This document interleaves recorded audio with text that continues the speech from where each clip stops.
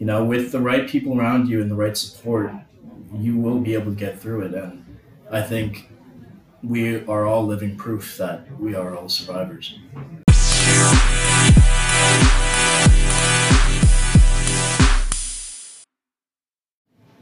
Hey podcast, this is episode number 19. This week we're going back to the mental health theme with another athletes and mental health episode. Today on the show I'm speaking with a former London Star High School athlete, a former Guelph Griffins wide receiver, and a mental health advocate, Noah Johns, as well as another mental health advocate and Western Mustangs lacrosse player, Aaron Ward. How are you guys doing today? I'm pretty good. Good. How are you, Alex? Good. So I just wanted to start off with you, Noah. Where does your athletic story start, and when did football become a focal point in your life? So football really became, part of my athletic story when I was about 6 or 7. My parents put me into the London Minor Football Association. It's a league specialized for elementary school kids or kids in that age group. And then ever since then, just football has been, that thing that takes me away from reality and, lets all the stress and anger out from that. And how about you, Aaron? Where does your story start? When I was about 3, my parents put me in lacrosse and hockey. So, and I had older siblings that played too, so I just kind of grew up at the rink, was always around there, was always playing sports there too. So it just kind of became an escape for me, like a happy place. Just always been part of my life. Now, you're both in second year, both almost halfway through your university careers, but still a little fresh on the scene. What was the biggest difference for you two coming into university as an athlete compared to in high school? For me, it was definitely going into high school, I had a spot right away starting, was just kind of a star player there. Then coming into university, you're just kind of like a little fish in a big pond. There's a bunch of other talented players, good players, so just not as dominant as I used to be, so it's a big culture shock. For me, it'd probably be similar to university and high school because I'm, before ending elementary school, I moved to Windsor. So I didn't really know that many people entering high school. So it's kind of the same situation when entering university and high school. But for high school, it's just a certain select few of all-stars in high school in each section of London. And then in university, all the all-stars just go to one university from the States and from Canada, and that's what makes it so much harder to compete. Now, in terms of mental health in sports, where did things start to take a turn for the two of you? I think just when it got so stressful where, people were expecting the best from you because, you're at a higher level now. I think that, just the toughness levels and the strength levels, the expectations are just through the roof and everybody expects, top notch or else you're not worth it or you're not going to be there anymore. Kind of along the same lines what Noah said for me though, when I started playing junior lacrosse, it wasn't as much about the love of the game anymore. I'm just going out there to play what I loved. I had to go out there and just be good every single night or else I might not be on the team anymore or might get scratched or something. So definitely adds confidence issues. In the beginning, with your journey with mental health, did you ever feel like you wanted to reach out but felt like you would be judged? For me, I felt just because football is such a hard-hitting sport, and even the coaches when you're down on the ground, they tell you to get up, right? But some people need that helping hand, or some people need that second or that minute or that day to stand back up. So that's what made it so tough for me, is that when you're struggling with this mental health, it takes a while to get better, and it doesn't get better right away. Yeah, basically what Noah said, I've always been taught when I get hit in sport, I gotta get up right away. So whenever I had something going on in my head, I didn't want to bring it up. I wasn't supposed to say when I was hurt either, physically. So why would I say if I'm hurt mentally? I just want to try and battle it myself and be the best I can be without help. Do collision sports like football and lacrosse that are considered macho in a sense have a good or a bad culture when we start to talk about things like depression or anxiety? Personally, with those collision sports, I feel like it has a bad culture. Like as I said before, it's you're taught to get up no matter what, no matter how much it hurts.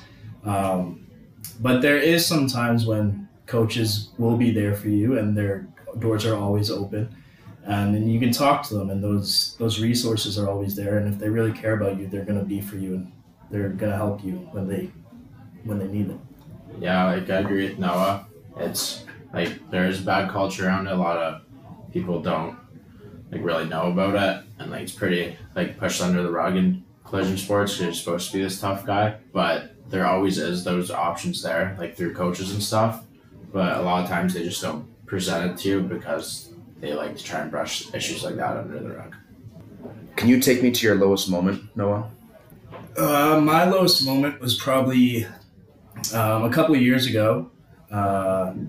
So there's just times when I felt worthless. I felt depressed. I didn't feel like I had anybody, even though there was people in front of me. But there's just nights where I drank. I literally drank in my room. I didn't tell anybody about it, but I drank. I got myself drunk. There's been times when I just threw up on the floor, and then woke up to puke on my floor and had to clean it up when I was sober enough. There's been times when almost mental health has taken my life, and that it's tough going through that. But with the right people around you and the right support, you will be able to get through it. And I think we are all living proof that we are all survivors. Who or what was there for you during those times when you felt down and out? It was hard for me to see the people around me, but there were people, my friends, my family. There's been teachers that I still talk to this day, elementary school teachers and high school teachers. They just reach out, even if they know I'm doing well. They just reach out and say, "Hey, are you doing okay? Hey, do you want to grab lunch?" Because it's just the small things in life that really matter, and just giving somebody a smile could really make an impact on somebody else's day. And that's what, the people around me did for me. How about you, Aaron? For me, I always had, like, my family's been great. They've always been there for me. I've had very close friends there for me. But I've started to use those, but in the past, I've just always, used lacrosse as an outlet. So I didn't want to, talk to people. I just used lacrosse and do that to forget about things. But I've had tons of support around me. Now, I really want to talk about the video that was posted by you, Noah. What made you want to create that? So back in December, me and my friend Brittany Porter, we had this idea to create an event that we had people come out and speak about their stories and their struggles with mental health. And we also had a couple singers. The a cappella group came from Western, and they sang. But we just had these people speak out, and then after that event, we thought, why can't we do more? And then this is when I went kind of solo on this mission for Bell Let's Talk Day. I usually post something, a paragraph or a story, just to try to make an impact on somebody else's day.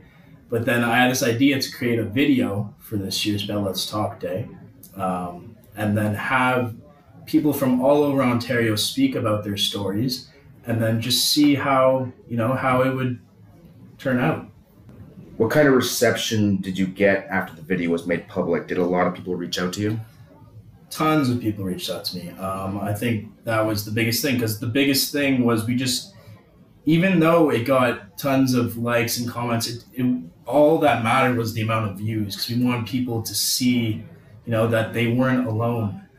Because even if it only helped 100 people out of the 16,000 that saw it, that's still, we know that we did our jobs and that we helped somebody.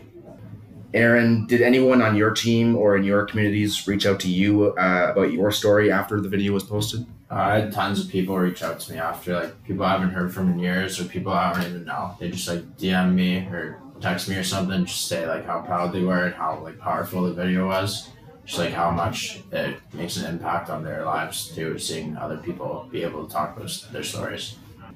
Now, I asked this question to a lot of athletes that come on the show, and I think for your stories, it's important to ask again, for all the listeners out there who are experiencing the same struggles as you two have experienced already. So here's a scenario for you. If there's an incoming first-year student athlete on the team who may be struggling with mental illness but feels like they may be alienated, so they don't want to open up, what would you say to this person if they are listening right now? I'd probably just know that you aren't alone in this battle. The people that want to be there for you are going to be there for you because they love you and they care about you so much.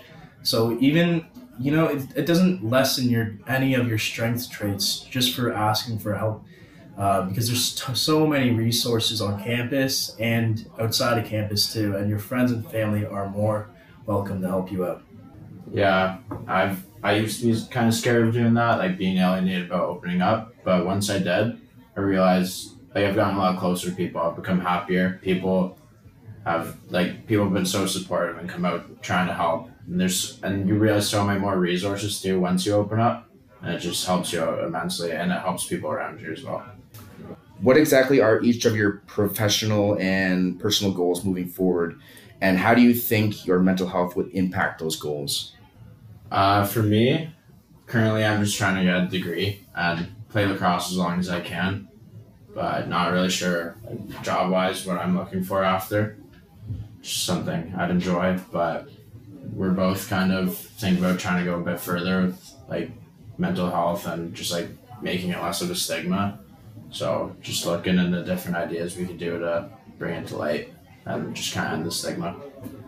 Yeah, going off what Aaron said, I want to finish school, and then we just want to keep this non-stigma going, right? Because we've done this. We did it in December. We did it the Bellet's Talk Day, but we just want to keep rolling. We don't want this to be only one day that we talk about this, because that's not helping anybody. Because just people post one Instagram story and they think it's going to make a difference, but that's one day of the year. We got to help people every single day, no matter what it is. That's awesome. Is there anything else you'd like to add today, guys? Just keep your head up. There's always help out there. Yeah, what Aaron said, just keep your head up, keep smiling, and just keep doing what you love and surround yourself with positivity and happiness.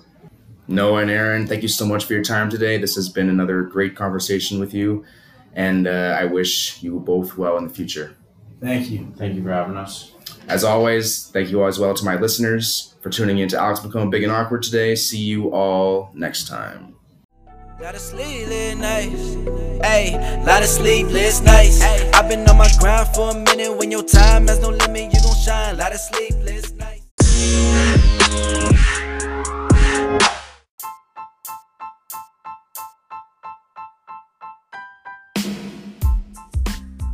Hey, if you like this episode, you can find me on Instagram, Twitter, LinkedIn, Facebook, YouTube, TikTok, Pinterest. No matter what social media platform, I'm there. And if you, the listener, have any topics that you want discussed on the show, and or if you want to be on the podcast just like all of my other past guests, just message me anywhere, DM me, text me, call me, and I'd love to hear your story. I'm out.